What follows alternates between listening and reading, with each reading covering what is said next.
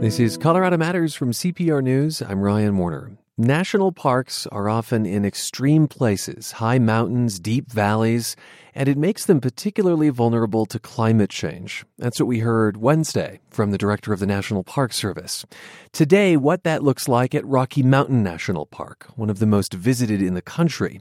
In a little bit, CPR's environment reporter Grace Hood meets up with a woman who studies lakes at Rocky, which are warming. First, I talk with ecologist Paul McLaughlin, who oversees research at the park. Paul, thank you for being with us. Hey, it's great to be here. You have worked at Rocky, I understand, for more than a decade. What changes have you noticed that you think are due to climate change? In general, we're seeing an earlier snow melt. Also noticing, of course, a lot of the people coming to the park will notice the bark beetle impacts through much of the park. They're able to see the tree mortality associated with that. And even though those bark beetles are part of the natural environment here at the park, because of some of the effects of climate change, the severity of those bark beetle attacks has been increased. Let's address those individually. So the melt earlier, what consequences does that have? So if you think about it, if the snow's melting earlier in the season, the water levels are rising earlier in the season, and then later on in the season, things tend to dry out and the creeks run low, the wetlands are drier, and this has an impact, of course, on aquatic species like fish, especially if the water becomes dangerously warm for the fish. And it also has an impact on all those species that depend on water and wetlands. And then even downstream, it can have an impact on agricultural users and urban users down on the Front Range. And then to the bark beetles, what is the effect? I guess that it's just more dead trees in the park. More dead trees in the park. Over the last 15 years or so, we saw about 90% of the area that holds pines in the park being impacted by bark beetle. And even though that's less than 20% of the total trees, still if you're traveling around the park and looking out at the landscape, you're noticing the presence of a lot of dead trees on the landscape. Does that raise the risk that one of them will fall and hurt someone? I mean, I'm thinking of this very practically for visitors. Well, that's a very good point. And, around our developed areas, actually, we've controlled the bark beetles by using herbicides on some of the highest value trees to prevent them being impacted by the beetles. We've also identified trees that were impacted by the beetles and removed those trees to avoid hazards in the developed areas. But in the backcountry of the park, it's not practical for us to remove all the hazards. So that's been more a case of education for the public, of making people aware that, those trees are potentially dead and can fall, particularly in a wind event. And so people, when they do go hiking out in the park on a windy day, would be thinking, is this a wise thing to do? So public education is an important part of the formula. Yeah, fascinating. And not necessarily an impact of climate change you'd expect. So what is an example of adaptive management? So this is really one of the key phrases that you use to describe the future of Rocky Mountain National Park, that there are trends underway and you've got to adapt to them as you manage. What does that mean? Yeah. Well, actually, one example I would give is managing exotic plants in the park. You've probably heard of cheatgrass, Bromus tictorum, which is a grass that is an annual and it grows very quickly in the early part of the season. And it's very successful at outcompeting some of the native grasses in the park. So using early detection to notice when there's outbreaks of cheatgrass and ideally controlling those outbreaks while they're small. And then mapping the areas that are impacted by the cheatgrass so that we can monitor over time how that's expanding and make sure that we have the resources to effectively control the cheatgrass. So cheatgrass likes the warmer temperatures, eh? It's more successful at competing under the warmer temperature regime, and cheatgrass has an interesting relationship with fire in the sense that because it browns out earlier in the season, it can actually promote the growth of fires. And then when a fire does burn, cheatgrass tends to be one of the species that's very good at competing on the disturbed soil after a fire. So in a sense, fire and cheatgrass work together to support each other. Yeah. Is what you're learning at Rocky about cheatgrass, for example, might that benefit other land managers, be they public or private? Yes.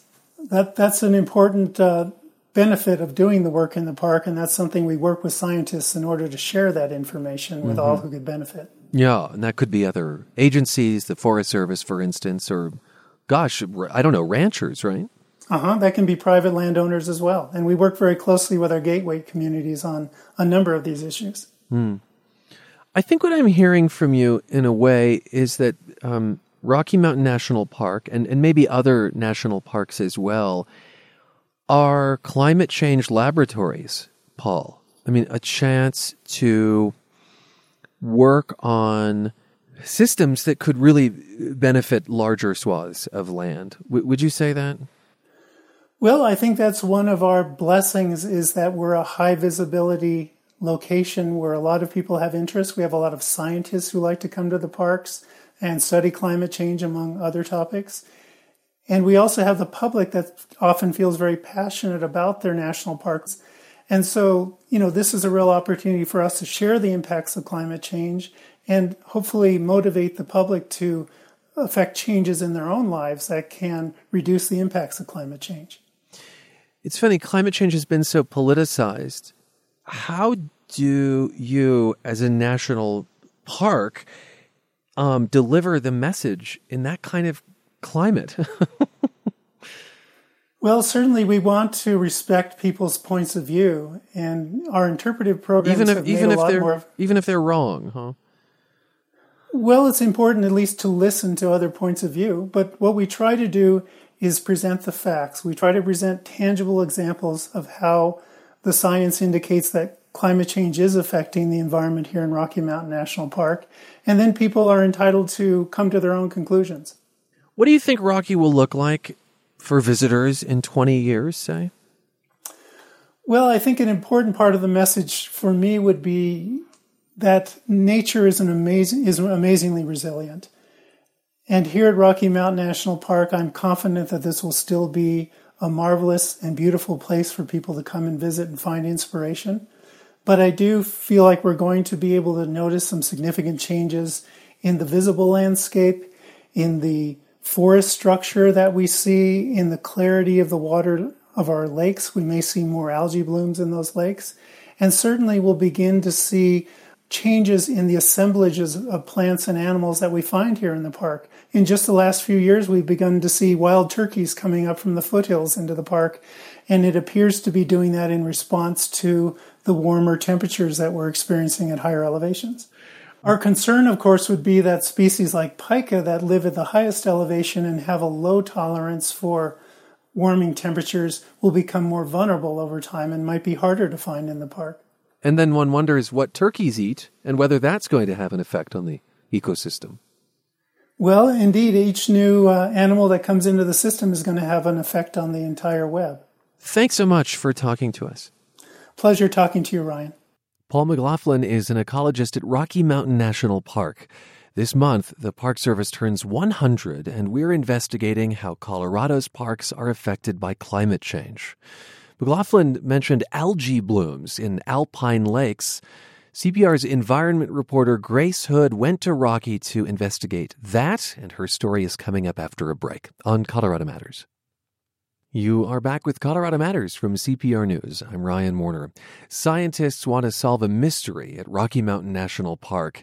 Algae started to show up on the banks of some alpine lakes there in 2010. Since then, researchers have tried to find out if it's connected to climate change. CPR's environment reporter Grace Hood profiles one of these sleuths. Nature throws a lot of curveballs when you're 10,000 feet above sea level. So imagine how tough you need to be to collect water samples every week in the same spot for 35 years. There's a lot of obstacles: snowdrifts, poor visibility, rain, sleet. There's never a bad day up here, even when the weather is terrible and you're cold. And you never get tired because it's always different. Researcher Jill Barron oversees the Lockvale Watershed Project. It's a system of 2 glaciers, lakes, and streams. Barron set up instruments to measure weather and stream flow years ago. Today, she and her research team face 25-mile-per-hour winds as they hike up to what they call the lock. Back in 1982, when Barron first started, she says climate change wasn't front and center. This was acid rain. And I think the sheer excitement of discovery got a lot of people into studying acid rain. But instead of acid rain, she found nitrogen was falling out of the sky into the park. It was causing changes to the ecosystem.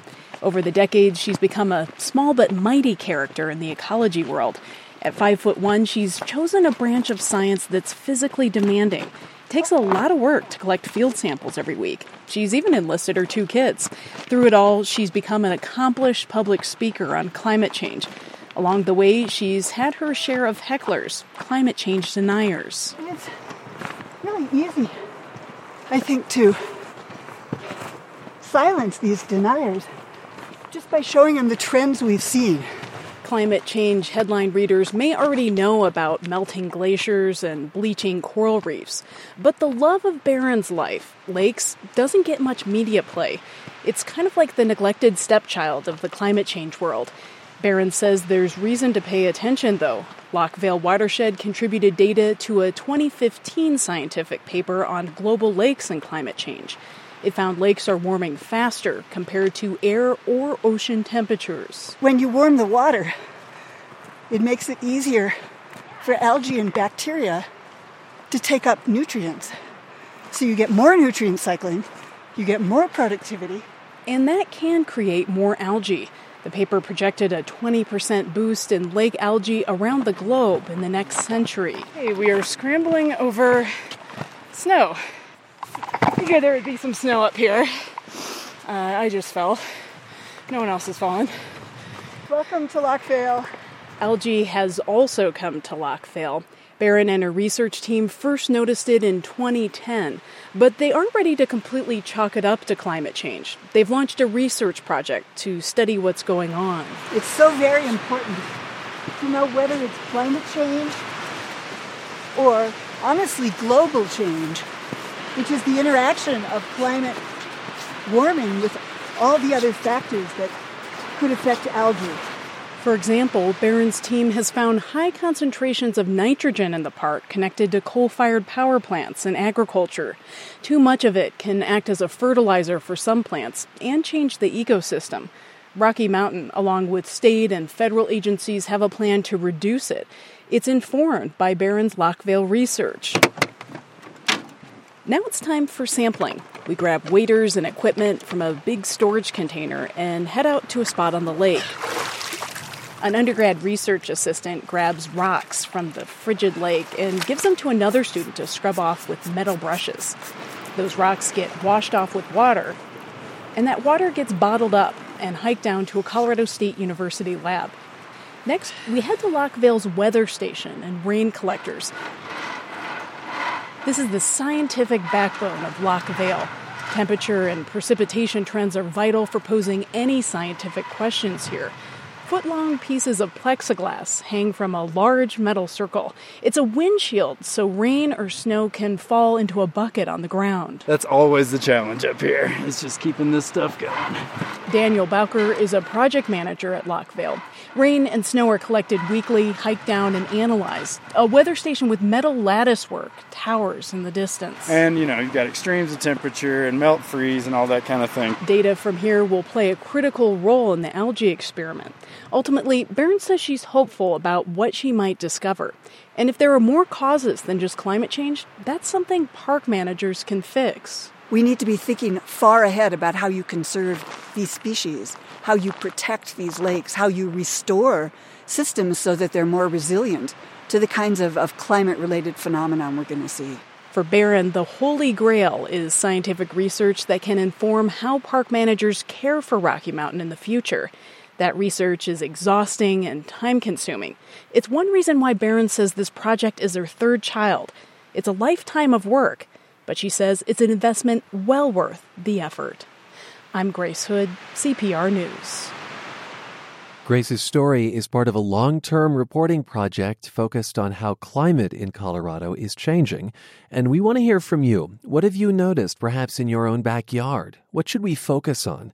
Head to cprnews.org and click on the gray box labeled Public Insight Network to share your thinking.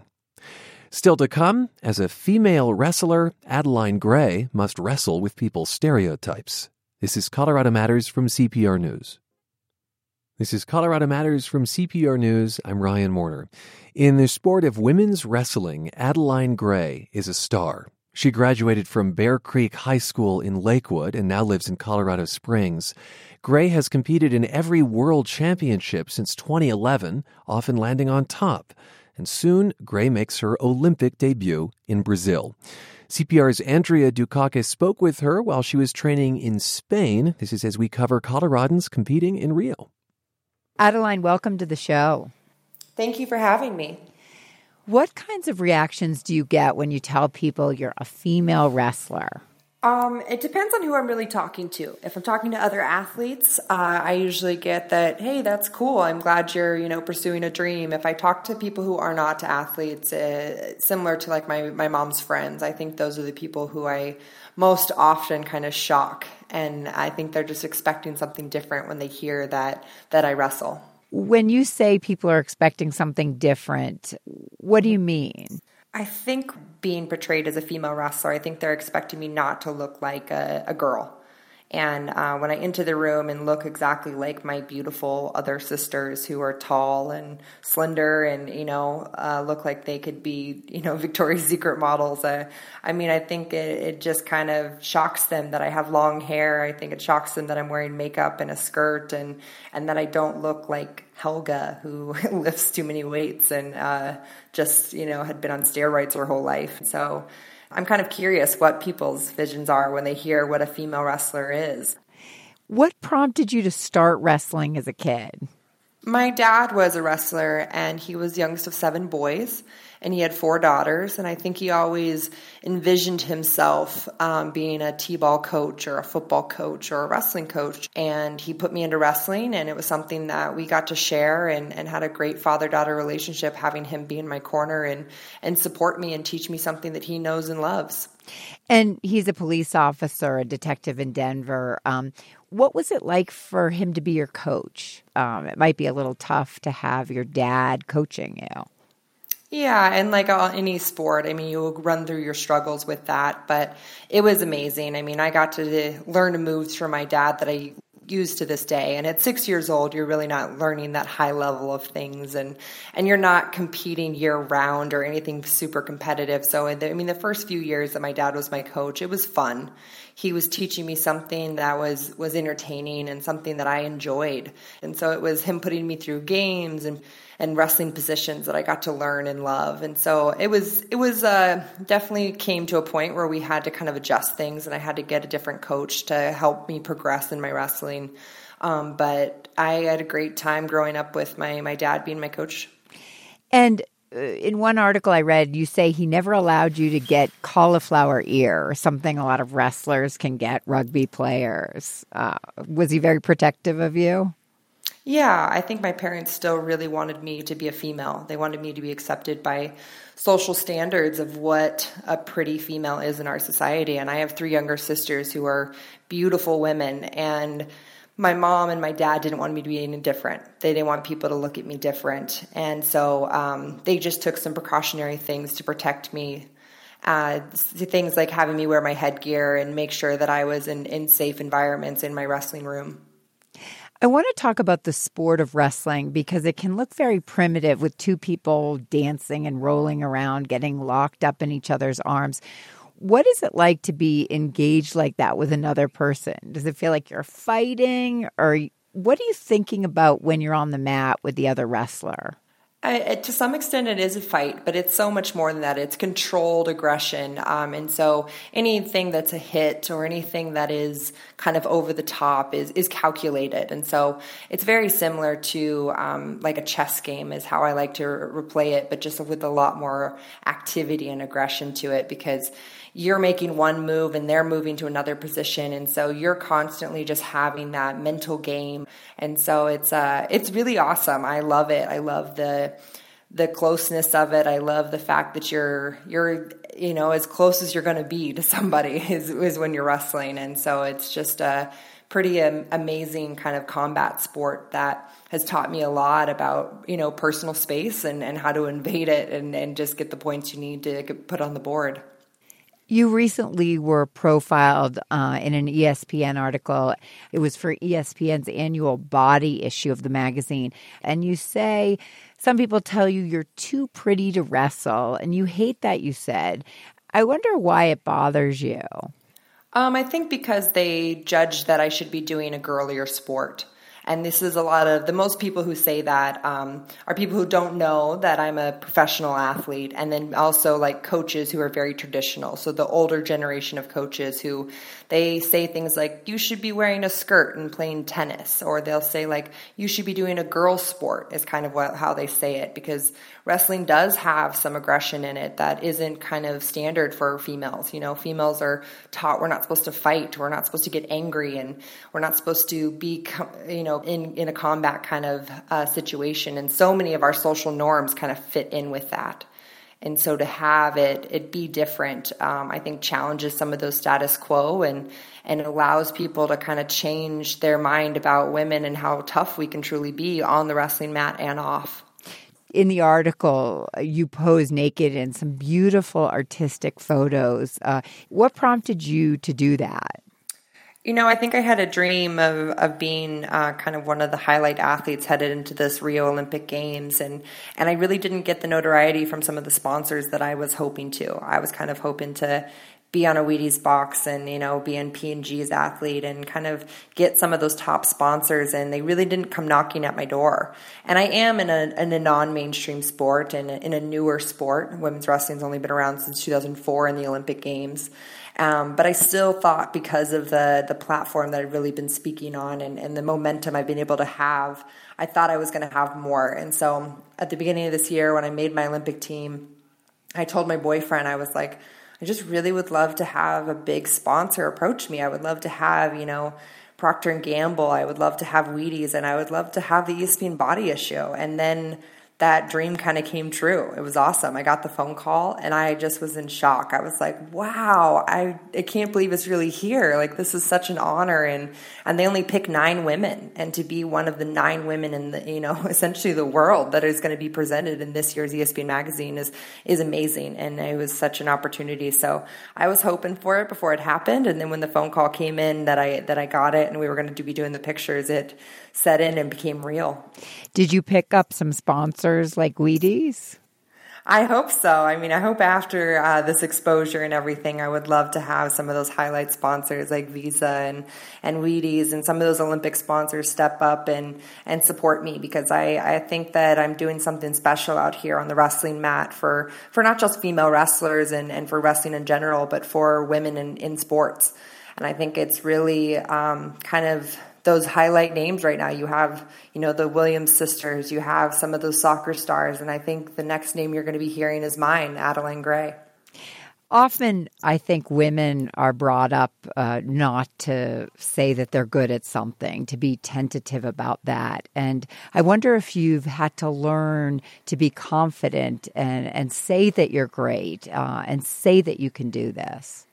It's a very interesting transition for sure, because you're supposed to be very confident and believe in yourself, but you're also supposed to be humble and never openly state anything. And so it definitely is a fine line between that. And I think I cross it from time to time, but I know it's what I need to win. And so for me to say that I'm the best girl in the world, then, and I also have some backing for it. I've proved it for the last 2 years. I've been undefeated for 2.5 years, and I'm ready to prove it again.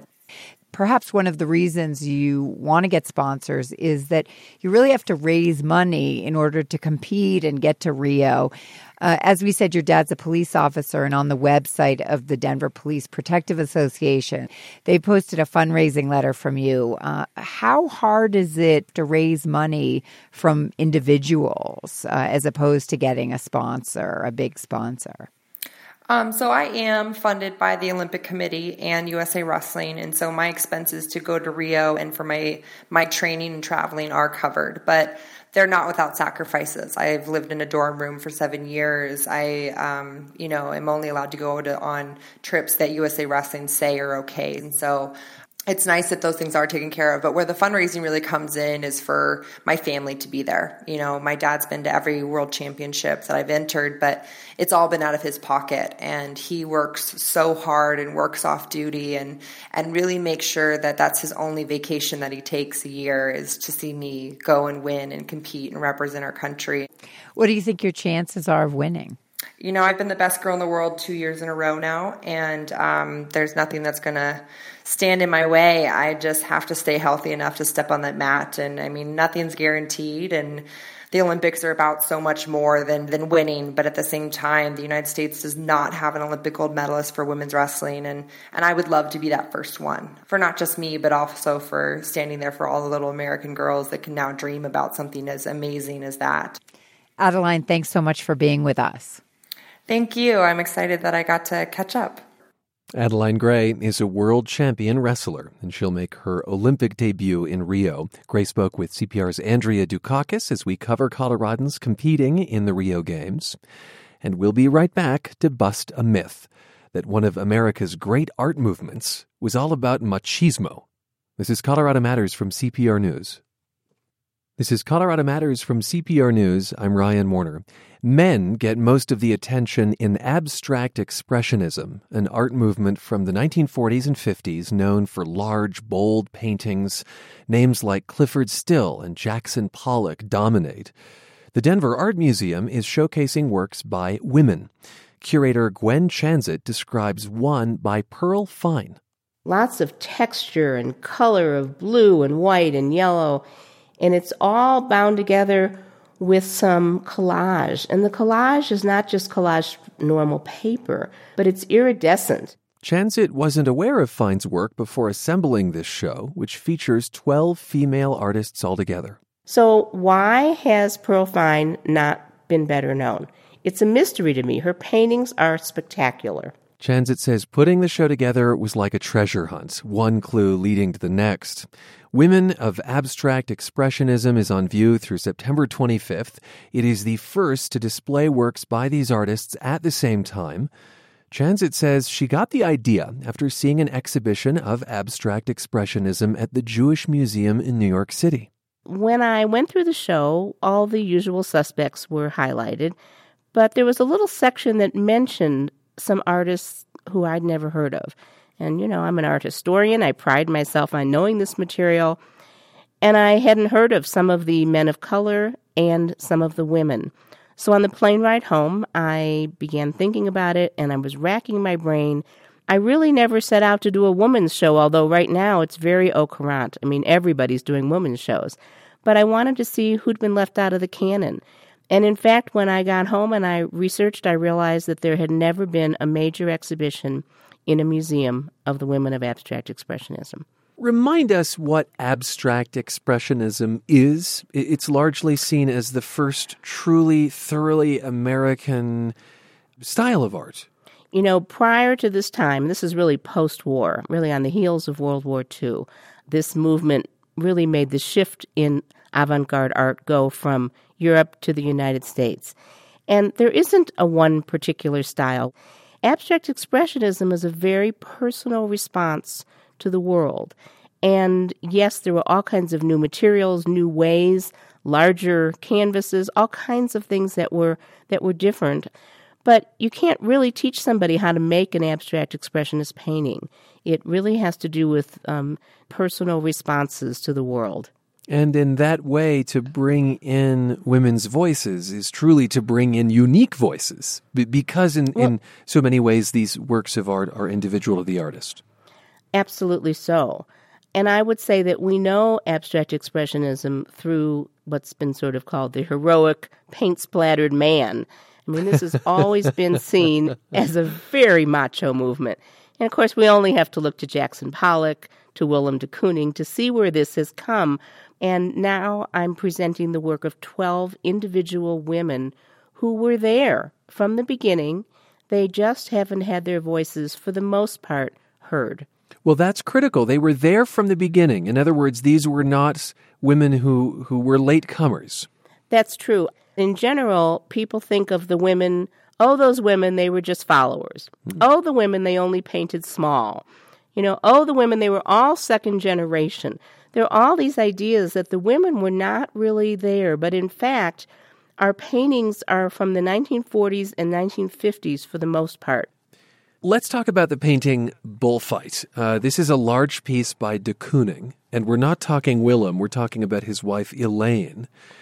You say, again, this movement was very much about the artist's personal reaction to the world. So how does that show up in this de Kooning work, which you can see for yourself at cprnews.org? I think if you didn't know its title, you'd be hard-pressed to know that it's literally a bullfight. Of course, that's true of abstract expressionism. But how is it a representation of the individual? First of all, it's interesting that she didn't sign her name de Kooning, or even Elaine de Kooning. She signed her works E-D-E-K. She wanted everybody to know that it was not Willem de Kooning.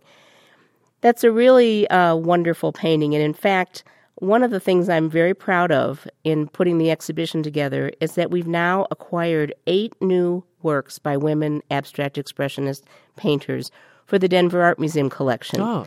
And that was the first one that I was able to acquire. And it's big, it's bold, it's our signature image. And it's a great painting for Denver as well because Elaine de Kooning was teaching down in Albuquerque.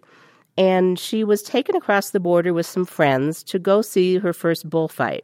She was so fascinated by the spectacle and the color and the energy that she did a whole series of bullfights. So if someone looks at that painting, doesn't know anything about what it might be, it's hardly the idea that somebody would recognize it as a bullfight. And yet, what I think is kind of nice about many of the women in this exhibition is that they have titled their works. And so when we see the title Bullfight, we know what it is that the artist was responding to. She's not trying to make a pictorial representation of a bullfight. Yeah, you use the word energy. It has a lot of energy. It's extremely vibrant. Very diverse colors. I'm seeing yellows and lime greens and dark greens and blacks and deep reds and lighter reds and oranges. And this idea of naming a painting, telling the viewer what it is a departure from what a lot of the men were doing, right? Because, right next door at the Clyfford Still Museum, he was also an abstract expressionist painter. You'll see a lot of canvases with names like Untitled 4 and or PH12. Right, exactly. So that's a distinction to make.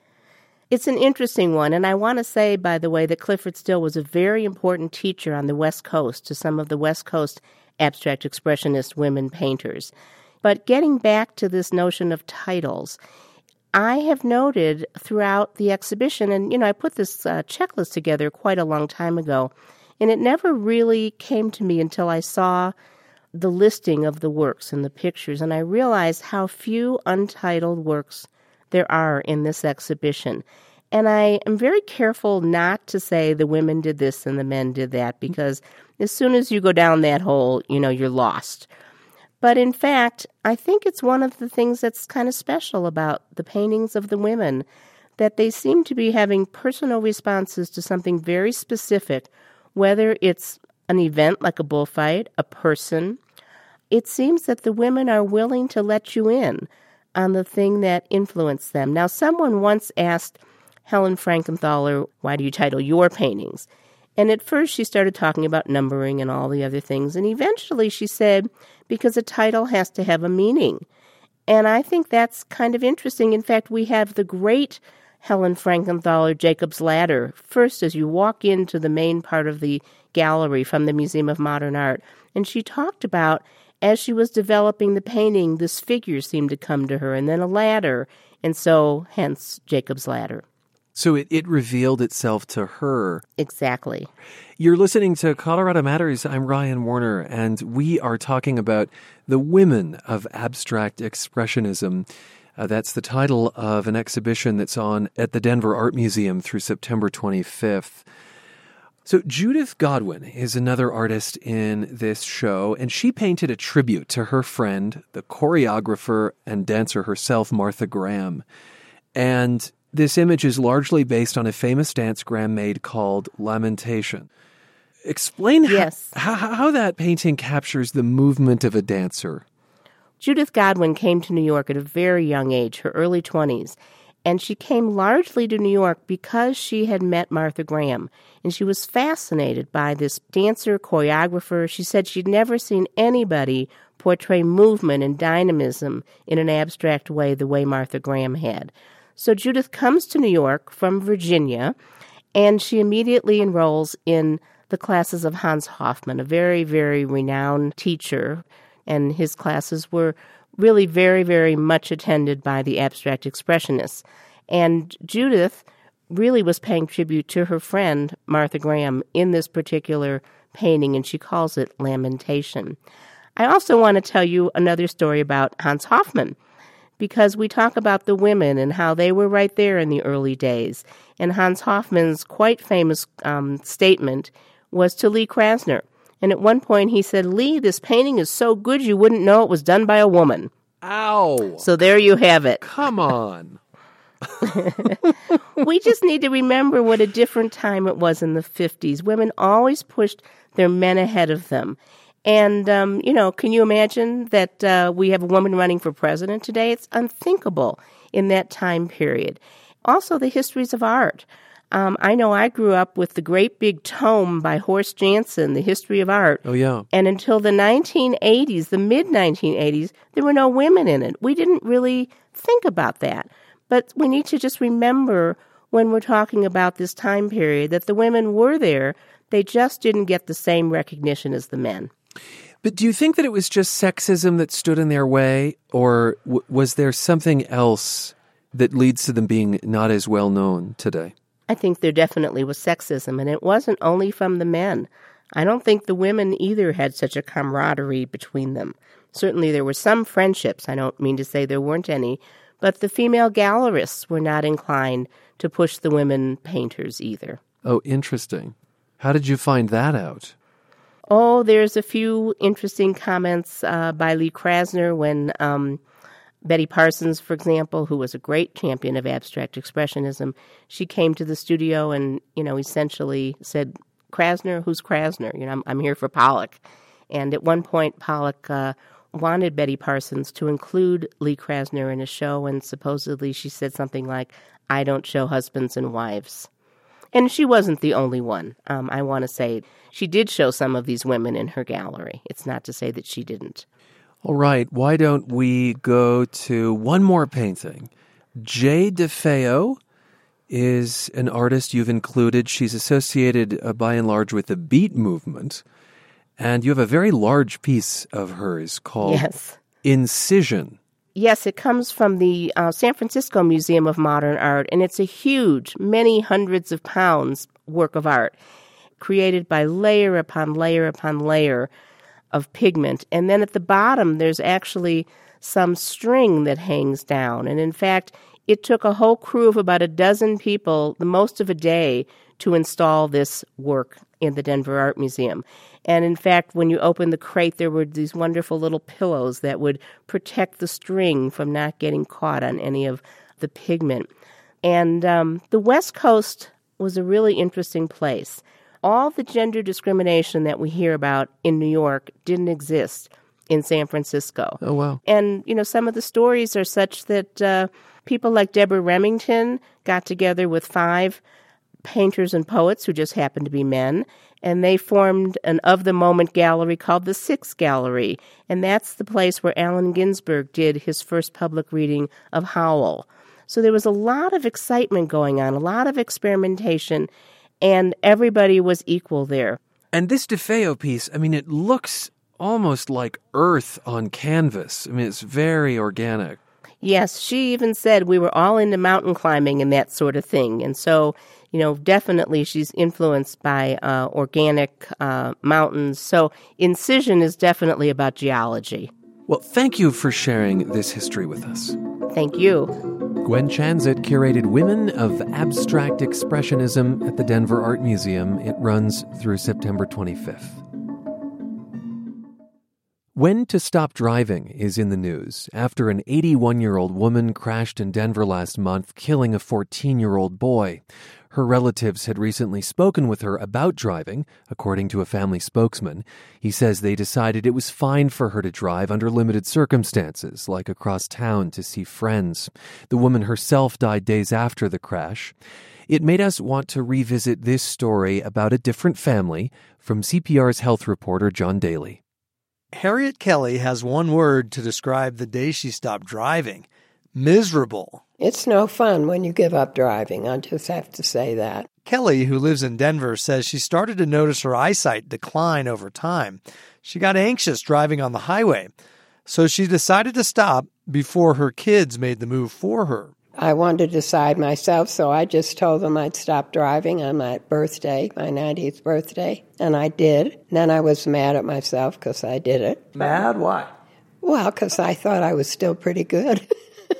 Kelly is now 94. She says she hasn't had an accident since the 60s, and in recent years didn't have any big problems on the road. I think it's just better to make up your own mind than have your kids go through trying to tell you and end up with arguments and threats, and everybody gets mad. Her daughter Leslie says she's grateful she and her siblings didn't have to have that tough conversation. Still, Leslie knows it's been tough for her mom. It really cut down on her ability to feel independent, I think. Certainly did. Researcher Dr. Emmy Betts is with the University of Colorado School of Medicine.